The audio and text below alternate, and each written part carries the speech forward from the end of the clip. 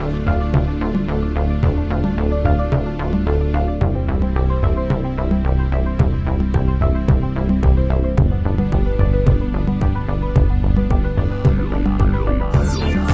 everybody, this is Charles Max Wood from Top End Devs, and I'm here at SwampUp. It's a city conference, I guess, put on by JFrog, and I'm here talking to Fernando Babadopoulos. I didn't get anywhere close, did I? It was a bit close. It's Babadopoulos, a Greek surname. I'm a Brazilian with Greek surname, Portuguese passport, if that makes any sense. It's not easy for me to cross borders. That sounds like fun. Yeah. So we're just going to talk for a minute about your experience with DevOps and JFrog and what you do and all that stuff. You're going to be speaking here later on. Hey folks, this is Charles Maxwood. I've been talking to a whole bunch of people that want to update their resume and find a better job.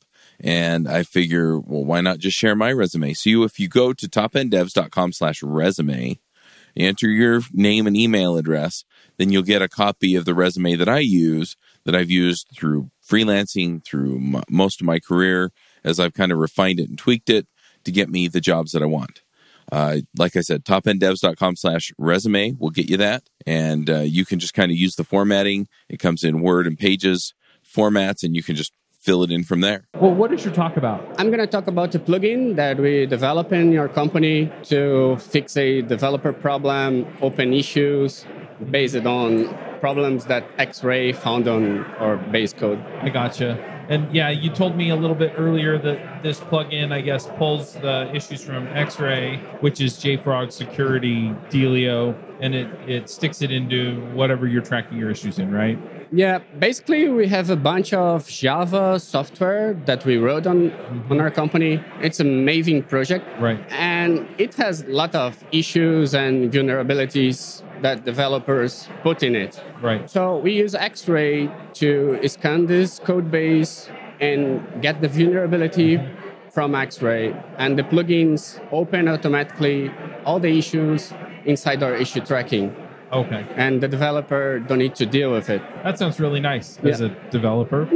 That sounds really, really nice. So what kinds of issues do you typically see come across your radar with this kind of setup? We get all kind of vulnerability problems because developers usually add some dependence to the code base without knowing what the dependency is and what the version they are using. That's why we need a way to scan this code base in a time fashion. Right. No, that makes total sense. And yeah, just to give a little bit of background for folks, so X-Ray, it scans the code base for vulnerabilities. And yeah, I do the same thing, right? With my code, I'm typically writing Ruby, but, pull something off of Ruby gems. I'm not looking at it, right? It fills the gap that I need, and that's why I'm grabbing it. So yeah, developer just want to write the code and solve problems. They don't want to deal with vulnerability problems and scan them. That's why we need an automatic way to deal with this problem. No, that makes total sense. So if somebody hooks X-Ray up to their application, or I guess they submit their source code to X-Ray, right? And then X-Ray does the scan. Yeah, what we do and what X-Ray does is we have a Git repository with our source code, and we pull the code from Git and we submit this code to X-Ray. Okay. We don't need to submit the entire code. It just gets the dependency from local file system. It submits the dependencies to X-Ray servers. Okay. Then X-Ray run all the vulnerability scan, and we get the report back. And based on this report, that we open all the issues inside our issue tracking system. Yeah, that makes sense. I'm a little curious, what do the tickets look like that come through? The tickets? Yeah. We got all kind of them. The last one that we had to deal was the log4j problem, because as we have a bunch of code, a distributed code in dependencies, over dependencies. Right. We had lots of log4j versions, and we have to fix them. Right. That was the last one that we got. Yeah, I gotcha. They've been talking a bit about it here. Yeah, we were able to fix it in like a week because of X-Ray and then the ability to continue scan our softwares. Right. That helped us. Yeah, that makes sense. As it starts finding these vulnerabilities and you start fixing them? Because it doesn't it give you like steps to fix it? It gives you some clues and the version that has the problem fixed, but developer need to get their hands on to be able to change the dependence without breaking the code. Right. And so then it runs kind of as a continuous integration, and eventually it'll tell you, hey, you don't have any more of this kind of vulnerability. Yeah. That's why we built this plugin. The plugin itself runs inside our CI/CD process. Right. So our developers push code to GitHub. Then our CI/CD process gets this code. Using the plugin, we run all the vulnerability scan, and we can break the deployment based on the report. That makes sense. What's the plugin written in? It's called Redmine X-Ray plugin because it integrates the scan with Redmine. Okay. It's open source right now. It's on GitHub. Everyone that wants to use our plugin to build another plugin or use it as a template, it's open source. Right. Yeah, I love that. I love the approach to having it open source. Well, what do you have to do to install it? If you follow all the instructions that are on GitHub, it's just straightforward. You get the code, you compile with Go, you just do Go build, then you copy the binary to the JFrog plugin director, and that's it. Oh, okay. That sounds pretty easy. And I mean, how often is it finding vulnerabilities? Because it seems like, if you're not updating your dependencies very often or things like that, you may go a while without getting any. Yeah, it depends on the developer process. On our company, as we write code every day and they are changing the dependencies, we get reports like once a week. We get a new vulnerability. And even if they don't change the dependencies, they may find a vulnerability on an old dependency, and we get the report as well.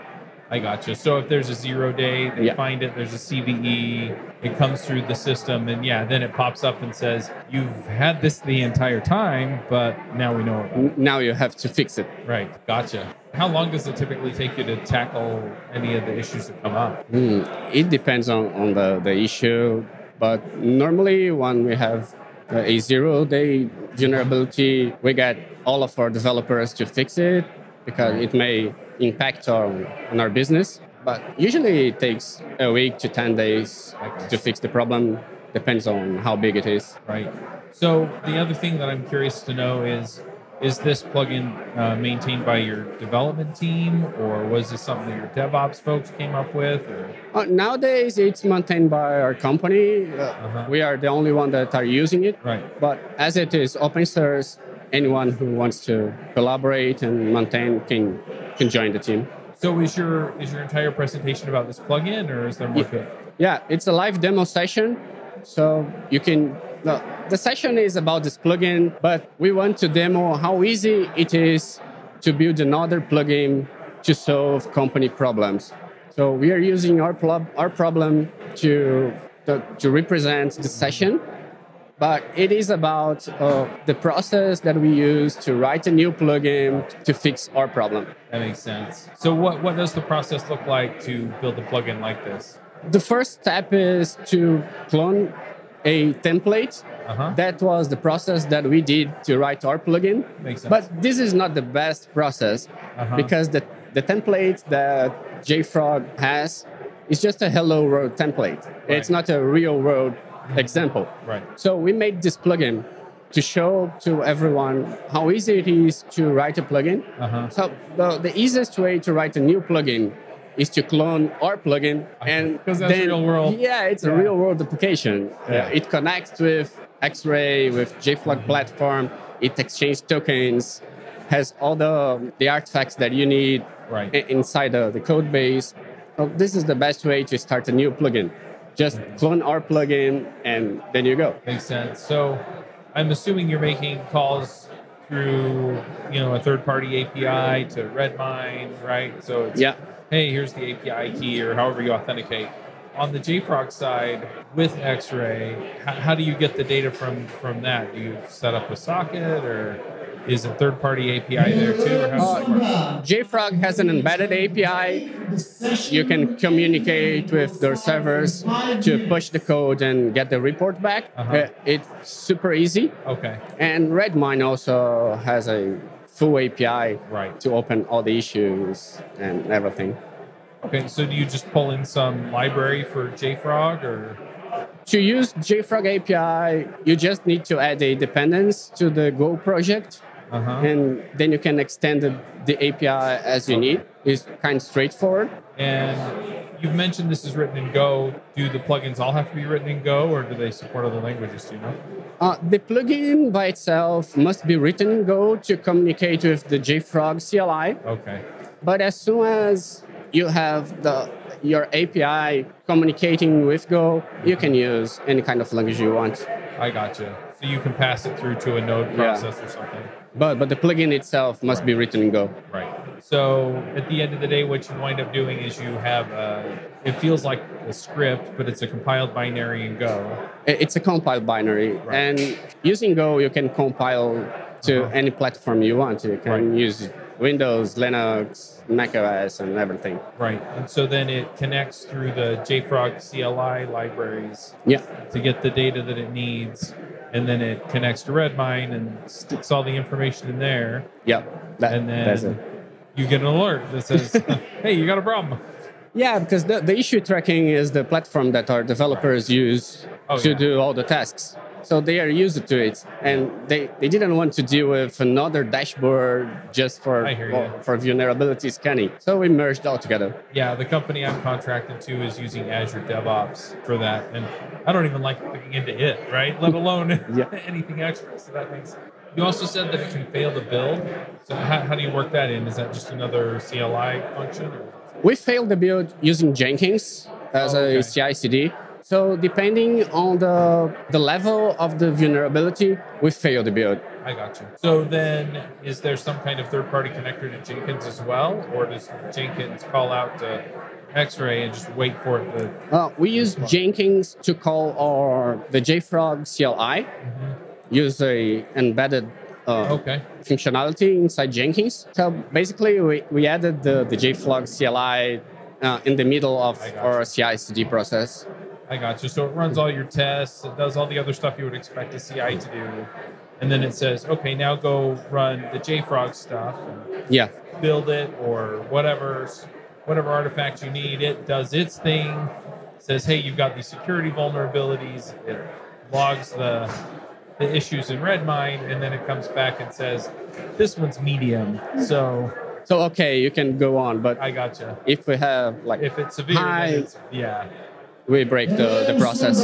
This session's screens are very cool. So what's next? Please proceed to their room. We want to extend the plugin to other parts of JFrog platform. They just released right now an advanced feature to scan Docker images and so on. So we are looking forward to extend the CLI plugin to scan our image, our Docker image for all those vulnerabilities. I gotcha. Yeah, that's cool. So if people want to find it, how do they find it? The plugin? The plugin, yeah. You can search for JFrog Redmine inside GitHub. I'm using my own account right now, so it's quite easy to find it. Okay, cool. And I don't know that I have any other questions. I am pretty excited to see where all of this goes for people and, what it can provide. So, thanks for putting it together. Thanks for sitting down and talking to me for a minute. Thank you. All right. If people want to follow up with you or follow you online or anything like that, where do they find you? You can find me on Twitter. It's Babadopoulos, my surname, Babadopoulos. Awesome. All right. Well, thanks, Fernando. Thank you. Hey there, this is Charles Maxwood. I'm excited because I wanted to let you know about this thing that I pulled together that I've been dying to have this for years, and I never felt like I could. And then I just realized that there's no reason why I can't. So I'm putting together a book club, and we're going to read development-focused books, career books, technical books, whatever. The first book that we're going to do is going to be Clean Architecture by Uncle Bob Martin. If you're not familiar with Clean Code or some of the other stuff that Bob has done, check that out. I've also talked to him on the Clean Coders podcast, which is on Top End Devs. But we're going to get on. He's going to show up to some of our meetings. And what I'm thinking is we'll probably have like 5 or 6 people part of the conversation along with Bob and I at the same time. And we'll just, so somebody can come on, they can ask their question, and then we'll just rotate people through. So we'll mute one person, unmute another person when it's their turn to come on and be part of the discussion. So we'll do that for like an hour, hour and a half. And then the other part of it that I'm putting together is just kind of a meet and greet gather area on GatherTown. And so after the meetup and the call, what we'll do is we'll all go over to GatherTown, and you can just log in, walk up to a group, and have a conversation. And that way we can all kind of get to know each other and make friends and get to know people across the world. One thing that I'm finding is that, the meetups are starting to come back, but a lot of people don't have the opportunity to go to a meetup. And I really want to meet you guys and talk to you. So we're going to put all that together. It'll all be part of that book club. You can go to topenddevs.com/book club to be part of it. And I'm looking forward to seeing you there. The first book club meeting will be in December, the beginning of December. We're starting the first week of December. And you'll also be part of the conversation about which book we do next. I have one in mind, but I want to see where everybody's at. So there you go. Hey, folks, this is Charles Maxwood. I'm still here at SwampUp. I am talking to Elainer. You got it. And Sergey Egorov. Thank you. I got close enough, right? Very close. Thank you. All right, good deal. Yeah, so you guys work for Atomic Jar, which helps people with their integration testing. For the DevOps audience, I expect that some people know what it is and some don't. So do you want to just kind of give a real brief introduction to what integration testing is, and then we can talk about why it matters and what the approach is? So first of all, I think it's important to mention that, yes, both Eli and I, we are co-founders of Atomic Jar, but the project in question is Test Containers, the integration testing framework for developers that actually precedes the company by 6 years. So it started in 2015, and it took us some time to realize that there is commercial potential as well. But the focus for today for this conversation is Test Containers, of which I guess some people have heard before. Eli, if you want to quickly introduce yourself. Sure, yeah. So, the high-level question of integration testing, right? Where you're trying to integrate multiple components, you're trying to integrate them into a single system. The way we approach the problem space specifically is we allow individual developers to be able to test their individual components with all of their dependencies. We allow those developers to do this testing by running real dependencies on their local machine. So when they're developing their software, when they're developing their component, they're able to find issues with their code much easier and do this with real Kafka, do it with real Postgres, with real dependencies right on their developer machine. What people typically look at DevOps and they think about integration as something that happens as a whole system. We actually allow splitting some of that problem and allowing developers to do a lot more of it using test containers on their local machines. All right, so let me just back it up a little bit here. Mm-hmm. So effectively, what we're talking about a library or a system that allows people to test the different pieces of their machine. Now, I'll admit, most of my time I'm developer, not DevOps, right? And so are we talking about microservices or other things where you've broken your app into different pieces that way? Or when you say a component, is it more just kind of an area of concern within maybe a monolithic application? Yeah, I think we are too used to talking about test containers that we kind of forget to introduce the problem space in the first place, right, and how we address it. So maybe I can step back a little and take a higher level view on the problem. But the problem is that the services, the software development is evolving. The practices are evolving. We now have DevOps everywhere, basically. Everyone talks about DevOps culture. And what it means, DevOps culture, it means shifting things to the left. Let's empower developers. Let's allow developers do more because they are the creators. They create the value that later gets deployed to production. So if they are the creators, if they are the originators of the source, why don't we let them control how we deploy, control how we do whatever, including testing? And I believe that while a lot of transformation has been happening in the DevOps world, not DevOps world, but rather got triggered by the DevOps culture movement, testing did not receive enough love, and I believe testing is mandatory part of every software development lifecycle. I'm not talking about automated testing, just testing in general. Like, you might as well just do manual testing. Like, you start the application and you click through the UI. Like, why not? That hurts. That really hurts. It does, because it's a time thing, right? Like, yeah, and just to give you a little context, so my first job out of college, I was running a tech support team, and I got promoted to QA. However that works, right? In other words, there was politics, and I wound up in QA. So, and they refused to let us do automated testing, right? So it was clicking the UI, and that's an extremely painful way to test. Like, if I'm working on a feature, yeah, I'll click through to make sure that one little feature works, but that's it, right? The rest of it, I kind of want it to happen on its own. Now, whether that's, I have a test runner on my machine that says, hey, we're going to run through all the tests, in this suite, or maybe it has some smarts to it and it goes, this is the stuff that changed, so it should only affect this stuff, so we're only going to run that stuff. But yeah, that's kind of what we're looking at. So in this case, what does test containers do beyond that? So actually what you described is what got me into automated testing. I got so bored of doing the same action over and over and over that I decided to automate it. And this is how I started looking into automated testing. But when I started, it was all about unit testing. Like, developers were writing unit tests, and integration tests were some things that QA team were doing, and like beyond. Yeah, well, they're painful too, right? Unit tests are usually they used to be painful, if I may. Okay. What happened thanks to all this transformation? Docker happened. Like, it's a great abstraction for running things. Like, like people can just like go and run like all this variety of technologies. And why integration testing used to be so painful? Because it was hard to set up all these dependencies, like all these environments, dependencies, and what's not. And it was the knowledge of kind of, like the sysadmins. Like, they knew how to set up environments. Developers did not. But developers wanted to. Like, I've been that developer who wanted to do more testing. Like, Eli was at one famous public cloud where... I used to be, yes, in a big cloud company. And indeed, like, one of the key things is the ability the differentiated the company is ability to automate things, ability to test things in an automated way, and ability to ship software in a very different way.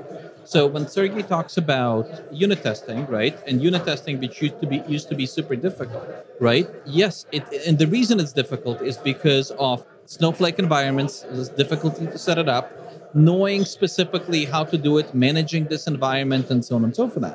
What Test Container does is abstracts all of that and removes a lot of that complexity and enables developers to just say, hey, I want to test what I'm doing with this component. It will magically appear. Okay. Your tests will magically run against it, and when you're done, it will magically disappear. Right. So I've worked on a couple of projects where we had a Docker Compose file, right? And so effectively we would do a Docker Compose up, and then we would run the tests on one of the containers, and it would hit the stuff on the other containers. The downside was that was also the environment that I did my development in, right? Yep. And so it would get hung up on stupid stuff that I had crammed into the database just to see if it would work or break as I expected. And so then I'm running this test, and most of the time it's fine, it's talking to the other pieces of the app. And every once in a while I've put something really weird in there, and then I've got to go blow away all of my development data. And now I'm back to square one because I need some of that stuff. Yep. And so this alleviates some of that, right? So that's interesting that you mentioned Docker Compose, actually, because I think, and that's my personal opinion, but we talk about shift left. Saying like, let's shift it to the left to developers. But Docker Compose is a good example of shifting to the left the tooling and the approaches that were on the right side of things. Right. And I think this is right. Like, actually, shift left movement should start from left to the right. Oh, I like that. Because developers know how to write unit tests. So we should just make it as easy as unit tests to write integration tests. We shouldn't be moving this like Kubernetes definitions from the right, like from production to developers, because they don't understand that. So what you're telling me is that I shouldn't have had to spend hours and hours and hours tweaking my Docker Compose to make everything work. I think that's precisely what I'm saying. Okay. That's not the knowledge that you should maintain. Right. And that's not reusable knowledge. Like, you can copy and paste Docker Compose files from internet, but then, first of all, you barely understand what's going on. And then it's hard to maintain, right? Like, images evolve, technologies evolve, your requirements evolve, but you only have this like 100 lines long Docker Compose file in YAML, and developers aren't programming YAML. I mean, it's programmable to some extent, but developers write code. And why unit testing was so well adopted among developers, those who were doing automated testing, because it's the same thing, code. They could just code their tests. Right. But all these other types of testing, they required new set of tooling. But test containers and the unique value prop of test containers is that you continue writing code, you continue creating objects, but in place where you would create a mock, you now create a container object. You say new Kafka container, and boom, you have Kafka. You say new Oracle container, you have Oracle. Always the same library, always the same only requirement. You need to have a valid Docker environment so that you can run those containers. Right. And developers can install Docker Desktop. Most of them, yes. Although, as seen by our product, sometimes that's not the preferred way, but that's a whole different story. Okay. But the idea here is that let's make it as easy as unit testing to write integration tests, and then developers will love it because they don't need to change their workflows. They don't need to even change their tasks, actually. Just they can gradually migrate from unit test to integration test versus shifting to the left what used to be on the right kind of things. Right. Like developers would not be using Selenium to write integration tests because they might not even have a UI. Maybe they're developing a REST microservice. Maybe they're developing something that reads and writes to Kafka. There is no UI at all. Or an embedded system. Yeah, they need new set of tooling. Yeah. Gotcha. So what does test containers actually do beyond like set up Kafka, run Oracle, run PostgreSQL? One of the things that I'm writing right now for the contract I'm working is we're writing integrations between two API systems, right? And so like the one API system, I'm either stuck mocking it, right? Because I don't have any control. I'm either stuck mocking it or just dealing with test data out of the system, both of which are kind of painful. But on the other end, it's a system that's written by people on a team within my organization, right? And I have access to that source code. Could I use test containers to say, I want one of those? Okay, that's a very good question. Pretty common one, but nevertheless, it's always a great question because it's very appealing when you start developing. Like when you're a small company, like greenfield project, to start everything in integration testing phase. And there's a great we're well beyond that at this point. Okay, gotcha. But there is a great article by Martin Fowler, like a well-known person in the testing space and not only testing, who talks about integration testing. And what is the definition of integration testing? Does it mean that we need to start everything, like broad integration test? Right. Or maybe we can only set the code under development, like the service that we're developing. And everything else will be surrounded by other direct dependencies, so like Kafka, Oracle, Postgres, MySQL, and what's not, and doubles of other services. And there is also an optional addition of contract testing, which is a great counterpart for integration testing, and it plays very well with test containers. But the idea is that instead of starting dependencies, and there are dependencies, and so on and so forth, because it can get pretty big. Like, for example, Netflix, who are well-known adopter of test containers, I don't think anyone knows how to start Netflix from scratch. It's just too large of a system. Right. And it's too expensive too. Right. Like they don't need ephemeral environments. They need the bare minimum to start their services so that they can test their service. Right. And there is also a problem of transitive dependencies. Yes, maybe it's the service that's maintained by your team or by your company. But what happens if someone breaks authentication service and then the whole company is blocked from delivery because authentication service is broken, but not in production, but in development. Right. And now you need to ship a critical bug fix for, user profile service or movie catalog service. And your tests are failing because of that transitive dependency. Maybe just to build on what Sergey just said, if you think about testing and the transitive dependencies that he just mentioned, the bigger your system gets, the more difficult it is to test, and the higher probability that your tests would fail. So the bigger you build your system to be, the slower you become. Right. While the method and the methodology that we are that we are advocating says actually look at each individual component, each individual service, and look at all of the dependencies that they have. Test it independently, have it reproducible, allow each individual team to go the speed that they're going at, at every single point can they say, okay, now I want to do an integration test and have everything they have and have it reproducible and be able to ship whenever they need to ship. Gotcha. And actually, you know what's funny? All this microservice movement was the idea to decouple services from each other, decouple their deployment pipelines. And now people just like glue them to each other by starting all of them at once in their integration testing scenario. So they create this bottleneck that is not necessarily required. Yeah. Just so that they can test. Like it's literally against the ideology of microservices, where you would rather keep the pipelines isolated. Yeah. But it's even bigger, right? So if you think about the problem space that you just talked about, maintaining, like if you're going to test it somewhere, right? If you're going to test the whole end-to-end thing somewhere, you need to maintain it. You need to have data. You need and the bigger it becomes, the more difficult it becomes, and the more time you end up spending maintaining the environment. Right. So what do I do then for those third-party services that aren't, I guess, kind of black boxes I can just stand up? So one of the reasons why I mentioned contract testing is that it actually addresses this question of how to ensure that services talk to each other without actually starting them. Like how to check that service, user profile service, when it queries authentication service, that it sends the right payload and that it expects the right result. And contract testing helps with that. It's not required. You might as well just maintain the compatibility, just like as per agreement. And there are also some static compiled options of talking service to service. So one of them is obviously gRPC. There is also Apache Thrift and others. And with emerging popularity of event-driven systems, you probably already have event registry in your infrastructure, or schema registry, like event schema registry. So you can ensure that the events that are being sent by services and being received by services are all according to the same schema. So contract testing is basically schema registry for your REST APIs, for example, or other interactions, and beyond that. But that's the idea.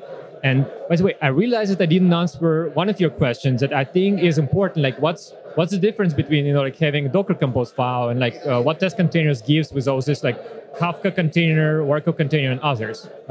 The idea is that similar to how we publish libraries out there. So, for example, for Java, for Node.js, and others, which is reusable definitions of something.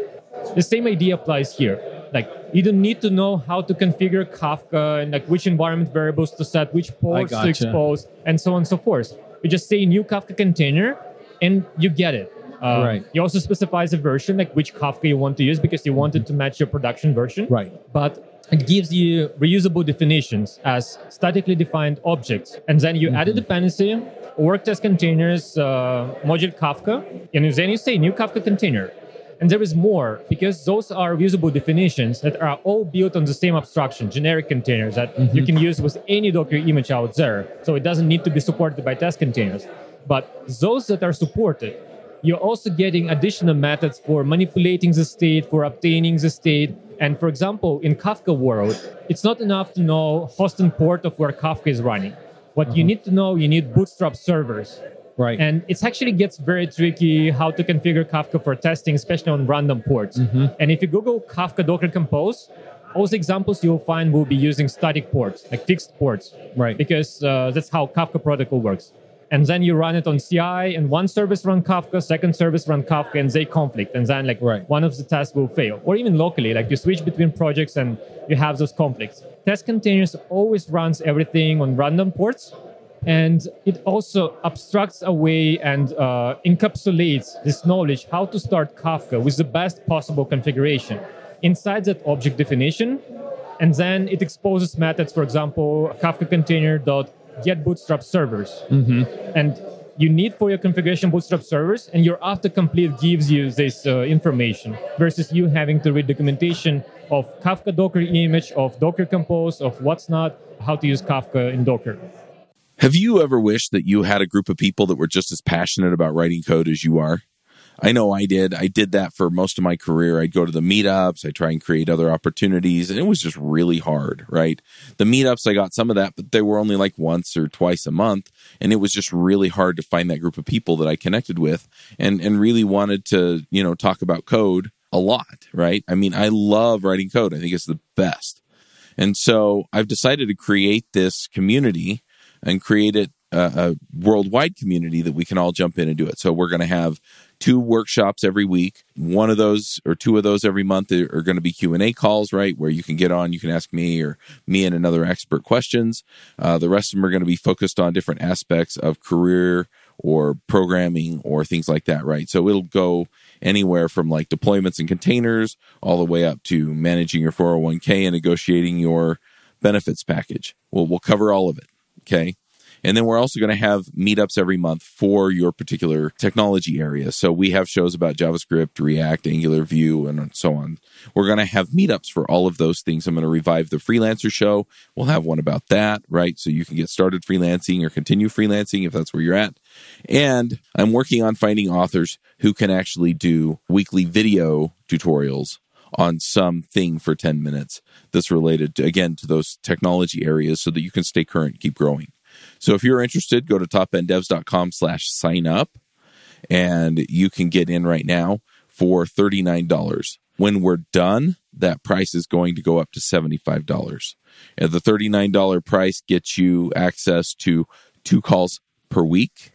The full price at $150, which is going to be $75 over the next few weeks, that price is going to get you access to all of the calls and all of the tutorials and everything else that we put out from Top End Devs, along with member pricing for our remote conferences that are coming up next year.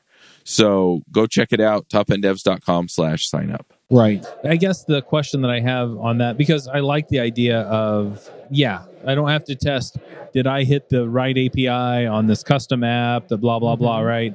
It's, did it put it into a queuing system? Did it put it into a database? Did it put it right where I expected it to go? And then I can run the test to check it, to pull it out, to process the event away or whatever, so that at the end of the day, I got what I expected. Some of that sometimes requires some setup, right? You need a queue name or you need a database name or something like that. So with test containers, is there a way of setting that up, or do you just use reasonable defaults in your tests, or how does that work? Of course, there are methods to configure these parameters. So, let's say you start Postgres and you want to say that username should be, Top End Devs, right? And then the database is podcast, right? So you're saying with username Top End Devs, with database name podcast, with password ABC123. I hope it's not your production password, but let's consider that that's the password you can cut it in post, right? I can change it to ABC1234. Okay, good. But of course, it's very flexible. And actually, what's really cool is that you configure those as environment variables on Docker image most of the time. Sometimes you also need to call APIs, but once again, it's all inclusive. I've had to do that in Docker Compose, so that makes sense. Pardon? I've had to do that in the Docker Compose. Yeah. So, but with test containers, you don't need to know which environment variable is it. Right. You just say with database name. Okay. And then test containers will take care of that. Very cool. Thank you. So, I mean, what's the history on this? Was this a problem that you saw that somebody decided they needed to fix? I don't know if you guys wrote it or somebody else wrote it. Or was this something that came out of somewhere else and you kind of adopted it as open source? Or so maybe I can start and then Eli can share how he stumbled upon test containers and Atomic Jar. But test containers started as an open source project. I mean, it is open source project started by Richard Norris, who was back then working at Deloitte. Okay. And now at Skyscanner. And he solved it to solve his own pain and problem. And, running with a CD of Oracle database configured the right way so that every developer can install it on their machines isn't as efficient as just, sharing these definitions in code and letting it start and stop automatically. And back then, it wasn't that widely adopted as compared to today. But it was gaining some early traction. And back then, I was working at Zero Turnaround, DevTools company from Estonia, company behind JRebel. And we had our own test containers as inner source project. And then I discovered test containers on GitHub. And I was like, oh, wow, that's actually it's doing literally the same things that we are doing. But as a big fan of open source, I was like, let's just start contributing to that project. And it was 7 years ago. And ever since then, basically, I was involved into test containers project. And 2 years ago, after I decided to quit VMware after I acquired Pivotal, where both Ellie and I were working at, I did an announcement that, okay, I don't know where I'm going. And one of our active users reached out to me and said, hey, would you consider starting a company for test containers? Because I see the value, and if you have commercial ideas, I happen to be an angel investor, and the rest is history, basically. But we started the company with Richard, and he was my original co-founder before Ellie. He still was us in the community, but he just decided to return to Skyscanner. But Ellie can share how he learned about Atomic Jar and test containers. And so I started noticing test containers with many of our customers, and I started seeing the community pool, and I started. The more I learned, the more I realized that what test containers allowed people to do is it allowed them to decouple. It allowed them to go and deliver software much faster.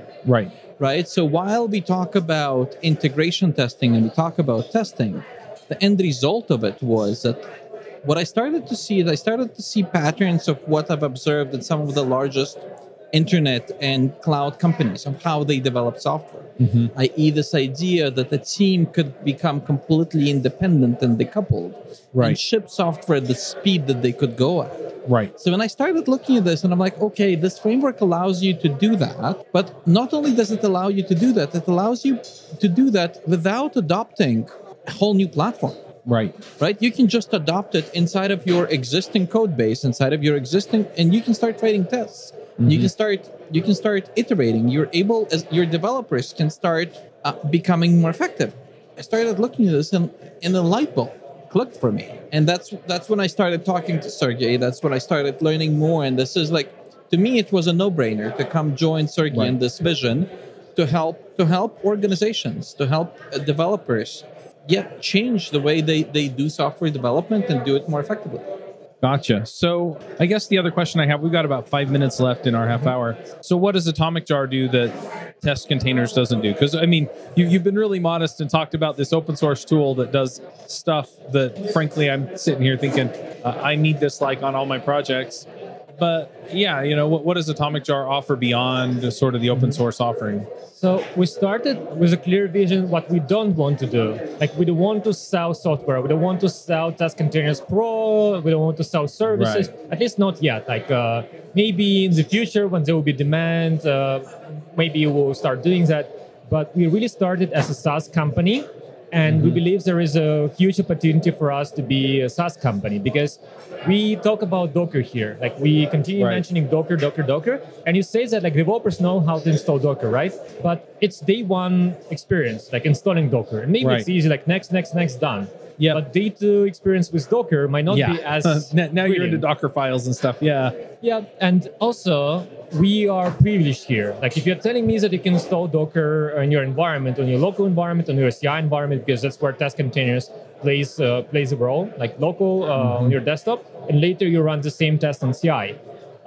If you're telling me that you can have this consistent experience between local and CI, and you're not having issues, you are very privileged here in a good sense. All developers should be, but we're not there yet.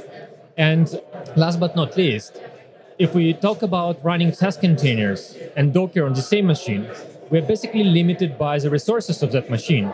And that's actually a huge difference because running tests, running unit tests, consumes just a little bit of CPU and it's super fast, right?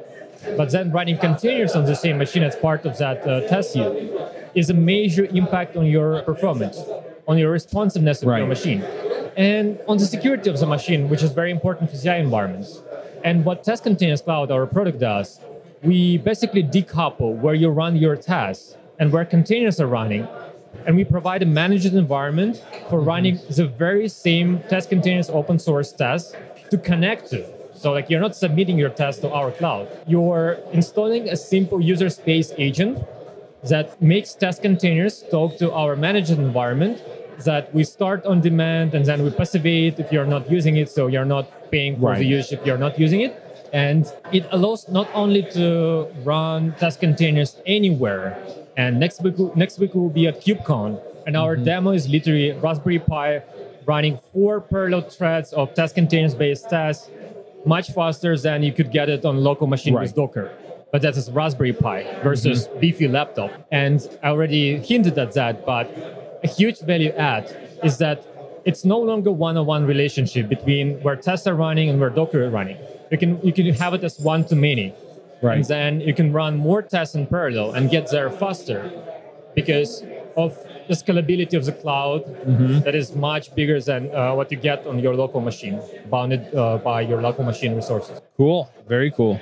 I guess the last question I have, because you've mentioned CI/CD a few times, and I don't know why I didn't think of this before, but if I want to go run this like on Jenkins or maybe a commercial setup like Circle CI or something, how do I do that? As long as you have Docker there, you're good. And most of modern CIs, they offer Docker out of the box. So it works out of the box on GitHub Actions. On Jenkins, since there is no managed Jenkins, I mean, there are some, but you talk about custom installations. But then as long as you have Docker on your machine, you're good to go. And even with some modern technologies like Tecton, for example, you can run Docker as a sidecar to your pod that runs your CI job. And why Docker? Why not something like Kubernetes? Because Kubernetes and Kubernetes API is very focused on production environments. Right. And you're not getting the same level of control over containers that is needed for integration testing for it to be efficient. We're not just creating ephemeral environments. We're just creating individual containers, and we allow, connecting them into a network, or maybe introducing chaos testing. We can literally say this container should drop half of the packets that go to that container from Test Containers API, which is kind of cool, I think. So we don't need to adopt a new tool for chaos testing. And as long as you have Docker, you're good to go. That's the only requirement locally and on CI. And luckily nowadays, it's very easy to get Docker in most places. But as I said, where it's harder or where it's desired to get more than just what's available locally, then there are other managed options too for test containers. Cool. Well, I guess the last question is, if people want to learn more, where do they find you? They can easily find us at testcontainers.org for the open source project and testcontainers.cloud for the commercial offering. And of course, atomicjar.com as a common place for everything that we're doing, because we start with test containers, but there will be more, and there will be more things coming from us, because we're here to make developers happy and productive. And we want to allow them to do their thing, because we are developers as well. And we believe that testing is a huge, huge part of what they're doing. Those who are doing testing, including manual testing, by the way, which is also supported by test containers through framework integrations in Quarkus, in Micronaut, in to be added to Spring Boot, and other languages as well. We're not just talking about Java. But there is so much more we can do, but we need to start small with something, and we believe test containers is a good first step. Cool. Well, thanks for sitting and talking to me for half hour. Thanks for having us. Thank you, Charles. Thank you for having us. Bandwidth for this segment is provided by CacheFly, the world's fastest CDN. Deliver your content fast with CacheFly. Visit CacheFly.com to learn more.